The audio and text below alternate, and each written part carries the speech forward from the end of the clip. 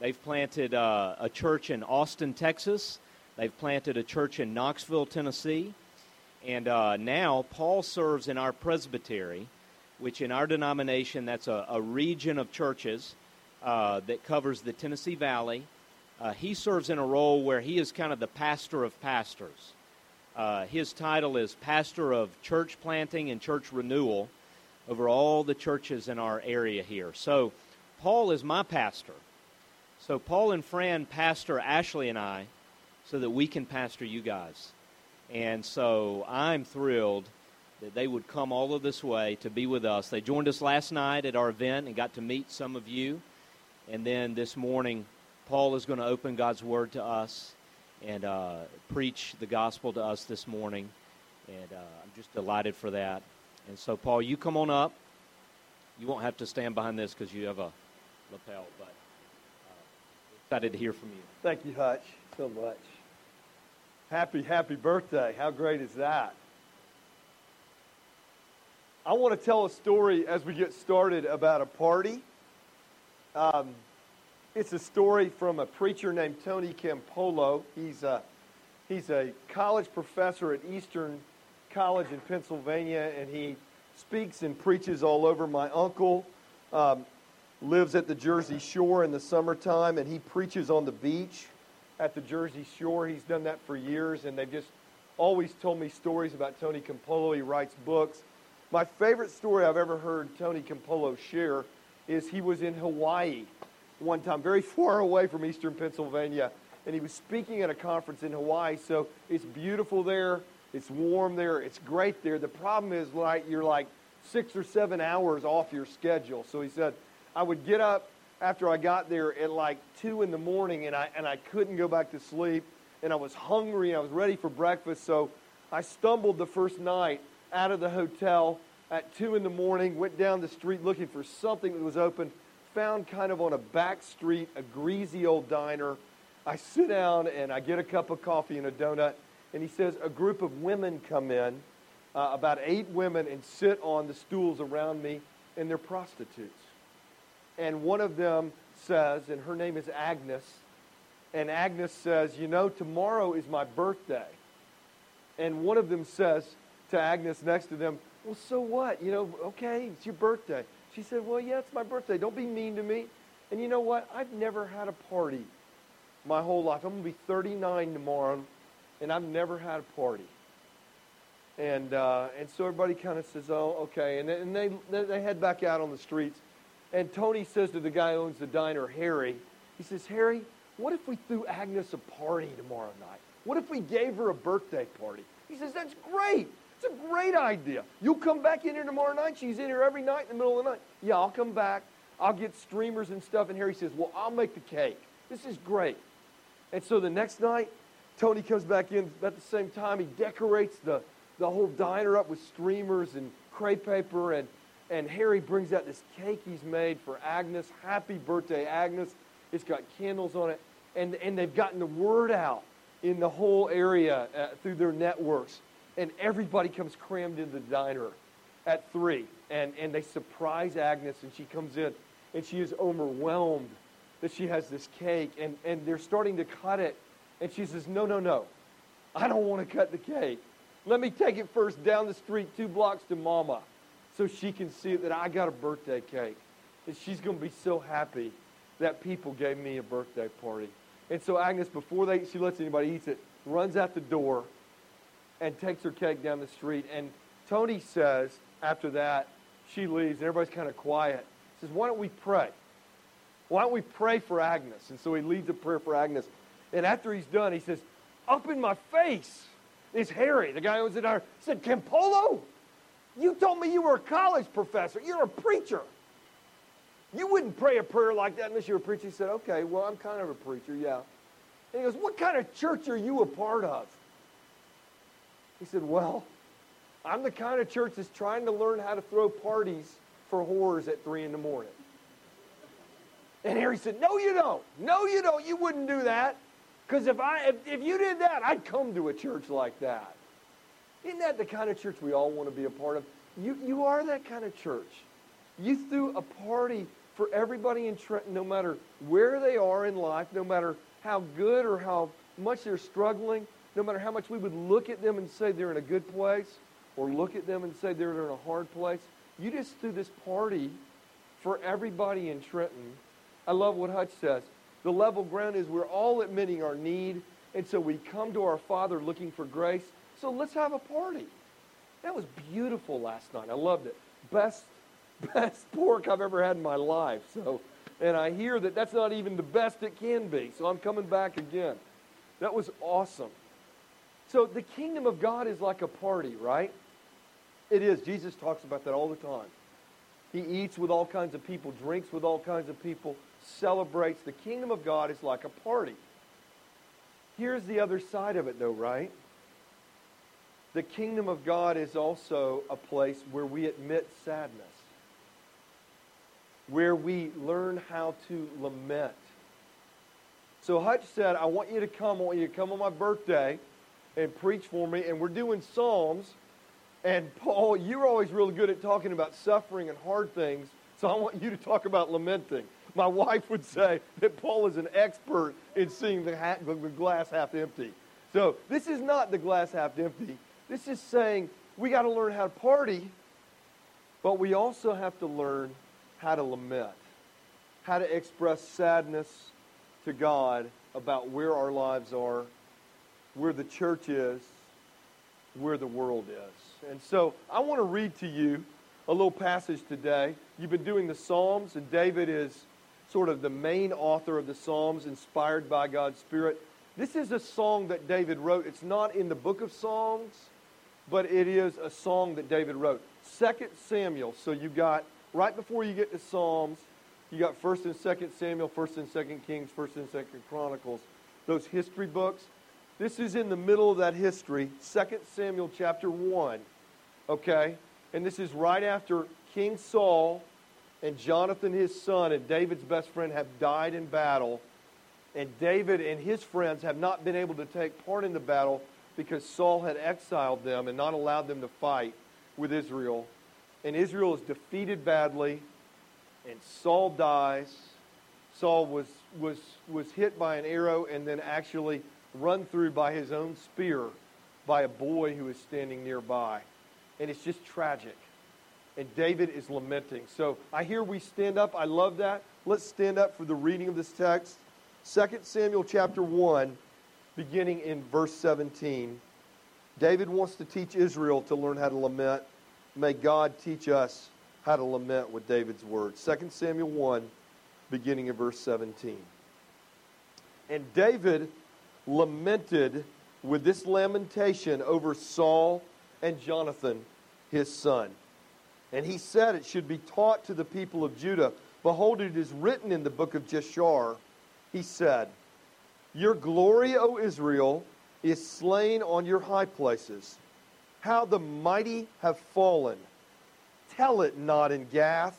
Publish it not in the streets of Ashkelon, lest the daughters of the Philistines rejoice, lest the daughters of the uncircumcised exult. You mountains of Gilboa, let there be no dew or rain upon you, nor fields of offerings.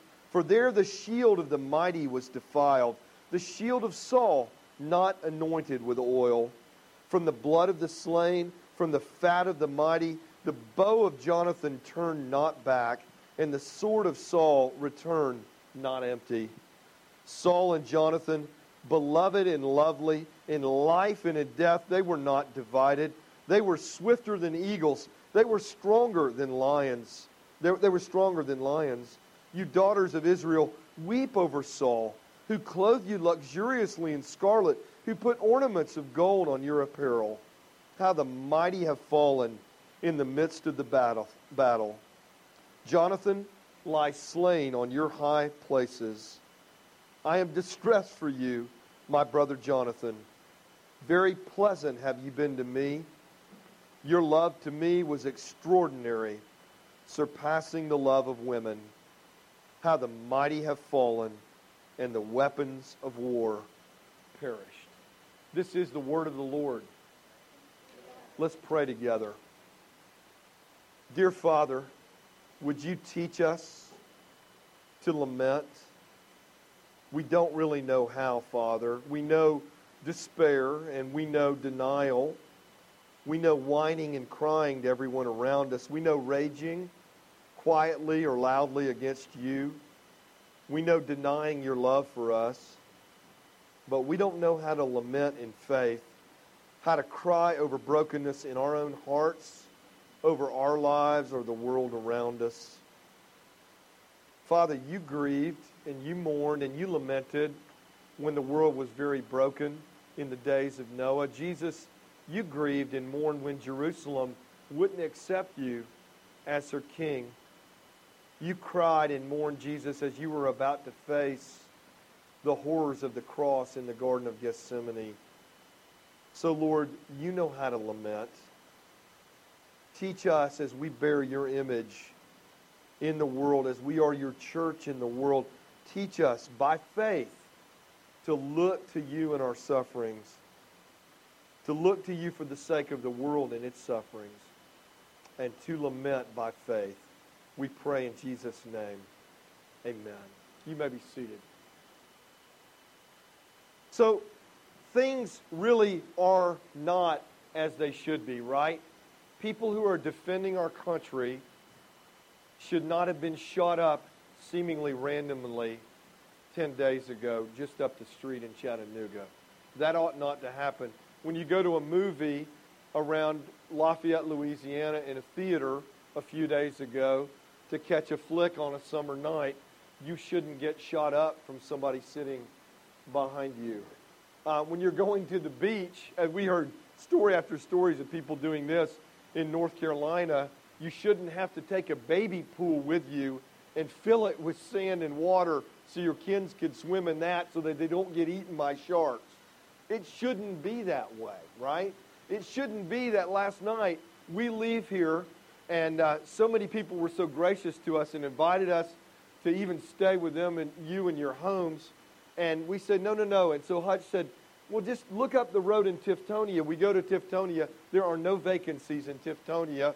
We drive to downtown Chattanooga. There are no vacancies in downtown Chattanooga. We physically walked in 8 hotels in downtown Chattanooga. We pulled up then on a website and saw 40 hotels in greater Chattanooga were without vacancy. So we just drove home to Knoxville and got up early this morning and came back. It should not be that way, right? Life is not supposed to be that way. Lamenting is understanding that and taking that to God. What do we do when things don't go well? We cry, we whine, we deny it, we stuff it, we eat over it, or we porn over it, or we immerse ourselves by numbing ourselves with our favorite drink or our favorite sporting event, or just puttering around and meandering through life. But we don't know how to take it to God. The brokenness in us, the brokenness in the church, the brokenness in the world. God wants us to learn how to lament. David said, I want Israel to be taught this. I want the people of Judah to write this down, to put it in the book of Jeshar, which scholars tell us is a book of worship, kind of a pre-Psalter before the Psalter was complete. I want people to know how to do this when they're worshiping God. And so God's kept this for us to say, I want you to know how to lament. We're going to ask 4 questions today, learning how to lament. The first one is what? Just what is a lament, really? And a lament is an expression of loss. You know, I have a friend in our church in Knoxville. He's been a part of our church since the very beginning. His name is Jason. And Jason has had all kinds of physical problems. He is a diabetic, among other things. And Jason, about 3 years ago, had to have his right leg amputated. And I was with him in the hospital. I sat with him before he had the amputation, and I was one of the first people to be with him after it. Jason doesn't have any family. He's not married. He's a single guy. And so I was his family that day. And And I went and visited Jason a lot right after that amputation. And I said, Jason, is it true? What, Paul? I said, well, is it true that after you have something amputated that you feel like it's still there? And he said, yeah, it's true. You think your leg's still there, and you look for it, and you feel for it, and you wonder where it is, and then you realize this is really gone. Stats say that over 90% of amputees have that feeling, that burden, that kind of groping over what is lost. That's what lamenting is. It's a groping around, a feeling for what is lost. It's a realization that things ought not be this way, that they were not this way before sin and brokenness entered the world in creation, and they will not be when Jesus comes back. What does Jesus promise? What did he promise in the Gospels? What does he promise in the visions he gives John in the book of Revelation? That he's going to make everything new. That all the wrongs are going to be made right. That even the things that have been struggle and difficulty in this life are going to be part of the beauty of the new creation. Just like Jesus' scars are part of his resurrection body. Part of his beauty and glory and resurrection are those scars that are part of God's whole new wonderful thing. But right now, that's not all here yet. And we mourn that. We're to be like Gollum was. You know, if you've seen the Lord of the Rings movies or read those books, when Gollum loses his ring, he feels for it, he looks for it, he starts crying for it. My precious, my precious, my precious, right?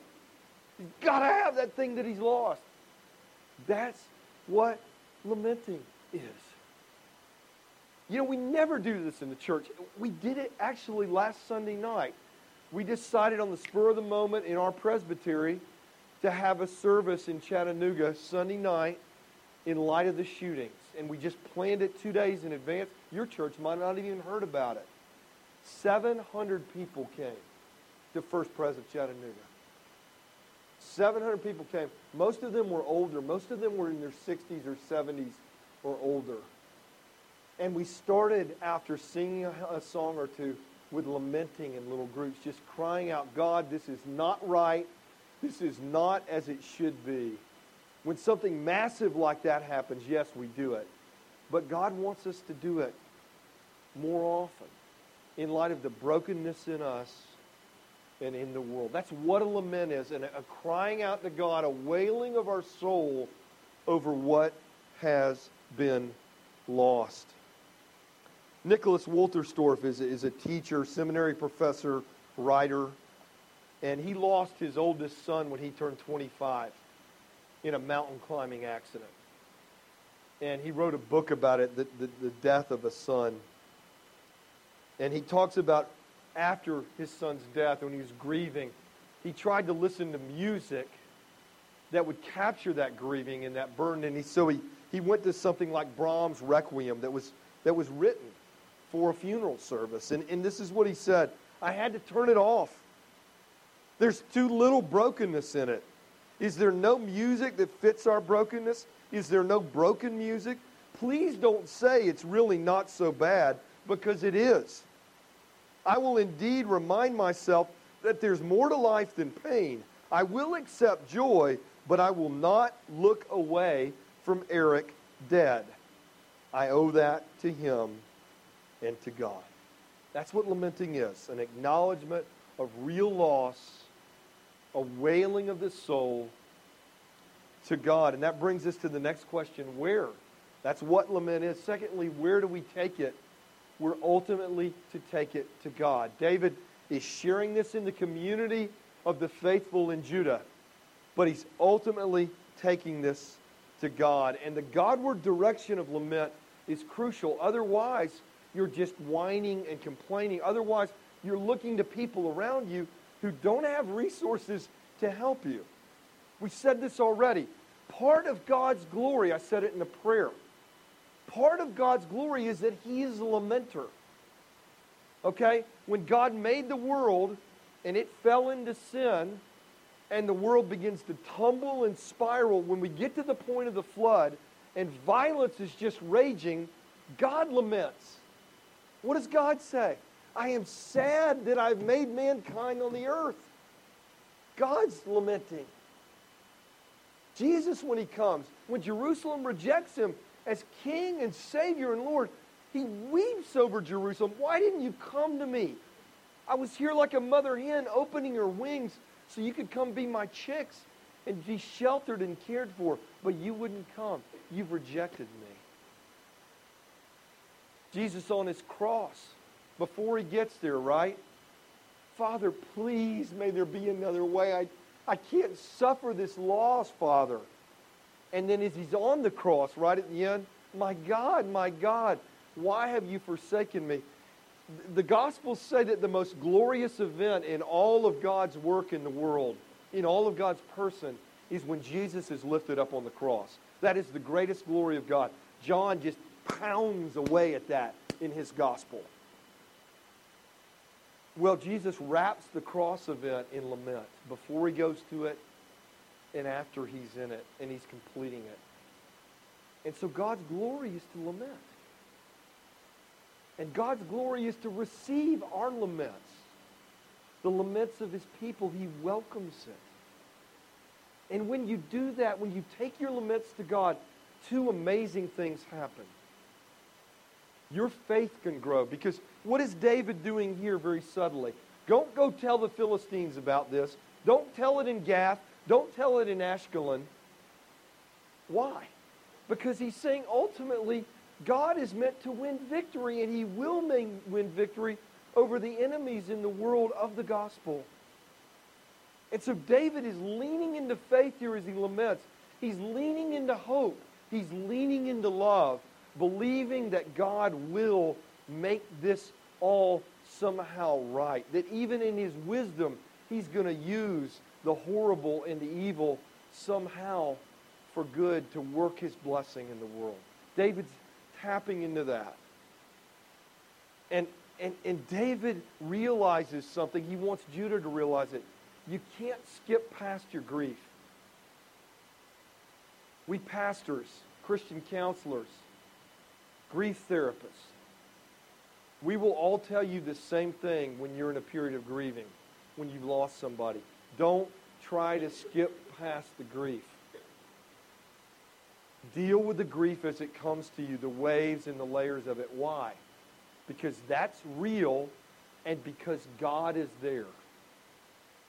Because you find something unique and powerful in God in the middle of your sufferings. You can't get anywhere else. But if you paper over things or deny them or try to have food or sex or just inebriation in some way from a bottle or just puttering around in life, you're going to miss who God is for you in those places of mourning and suffering.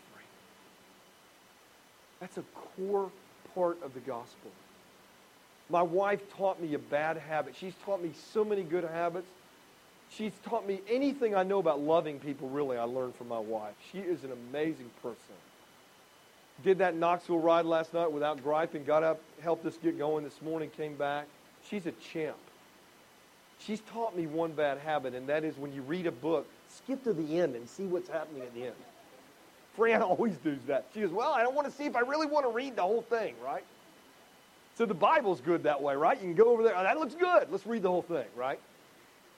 The problem with that is you're not reading the whole story as it comes, right?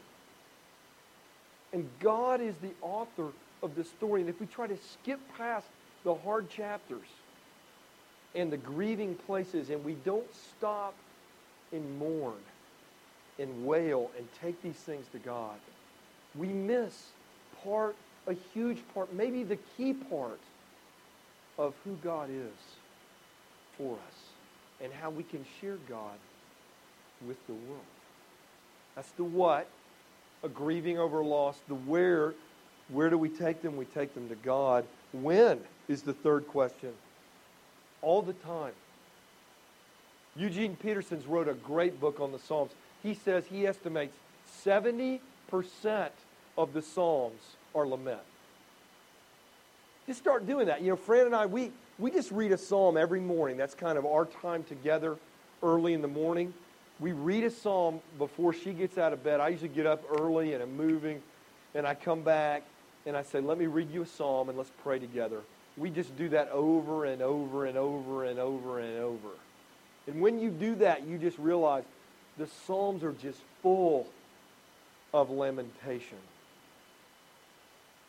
Sometimes you can wrap it around praises. You can start with praise like we did today, and you come to this lament section, and we'll finish with praise. And that's good. But sometimes you're just overwhelmed with the sadness. Some of the songs just pour out grief to God. That's kind of what David's doing here, right? The mighty have fallen. We've lost our king in battle. I'm supposed to be the next king, but there's no succession plan in place.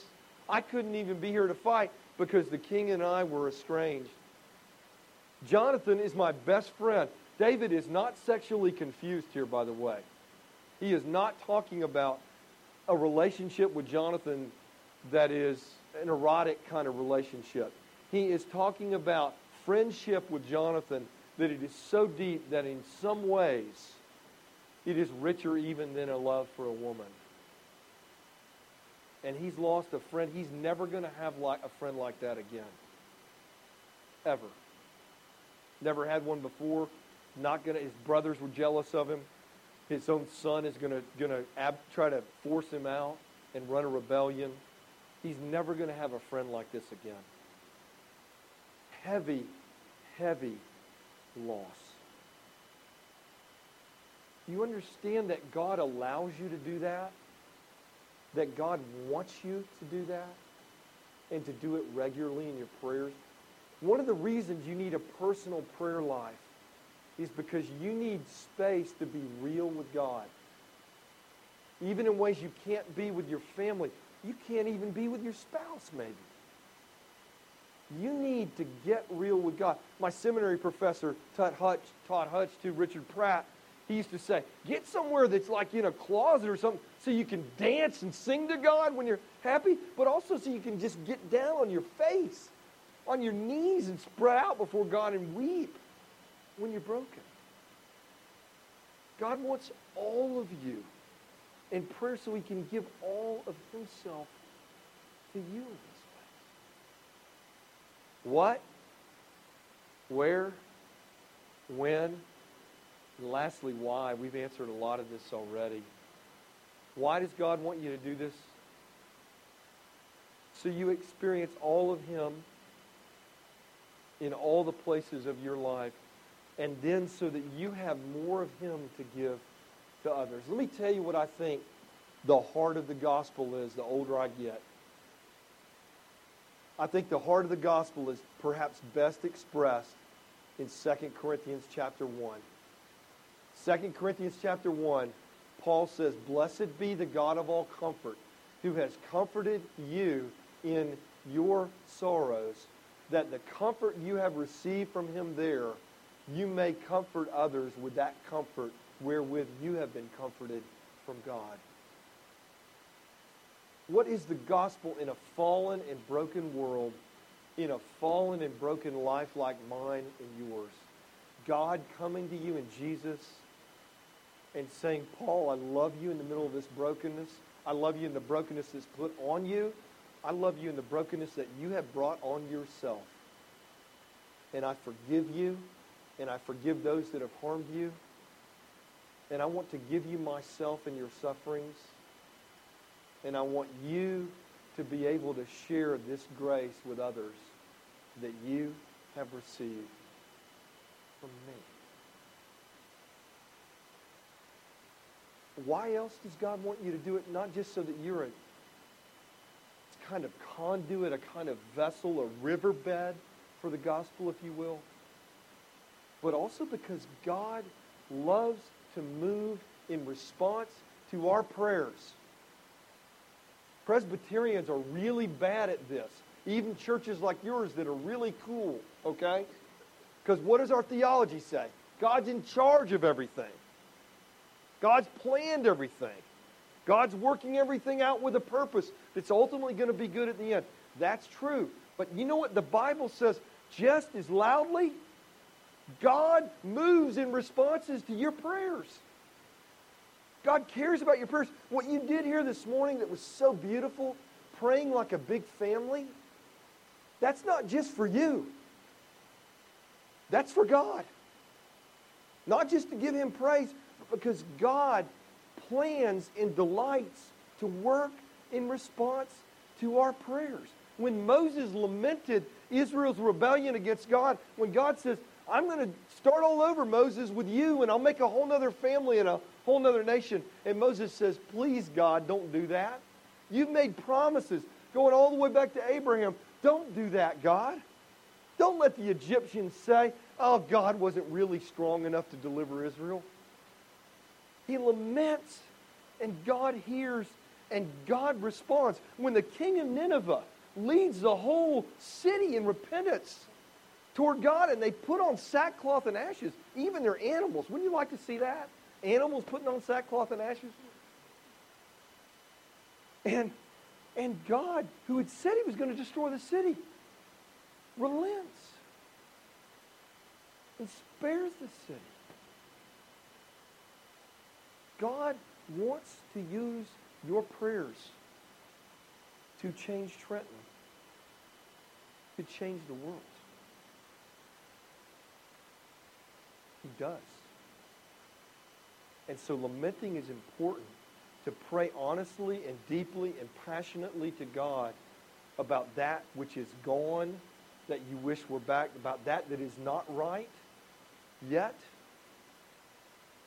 in you or in the world, God wants to move in response to your prayers, just like He did with David's, just like He did with Jesus's.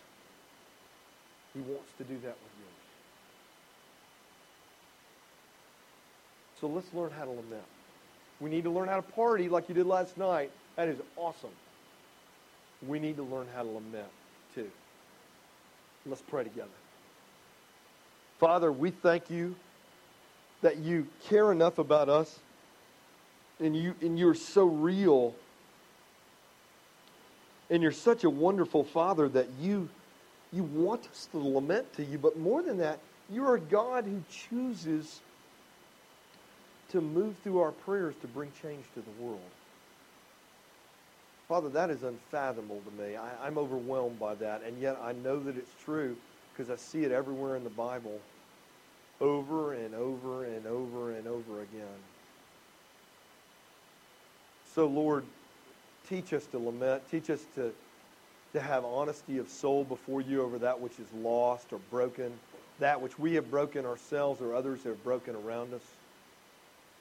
Help us to take these things to You, to not deny them, to cover them up, to inebriate them, but to bring them to You so that You would make us more whole, so that You would comfort us, and so that we can be agents of Your comfort in the world. Lord, even use our feeble, weak prayers to change the world. And we pray this all, Jesus, in Your name. Amen.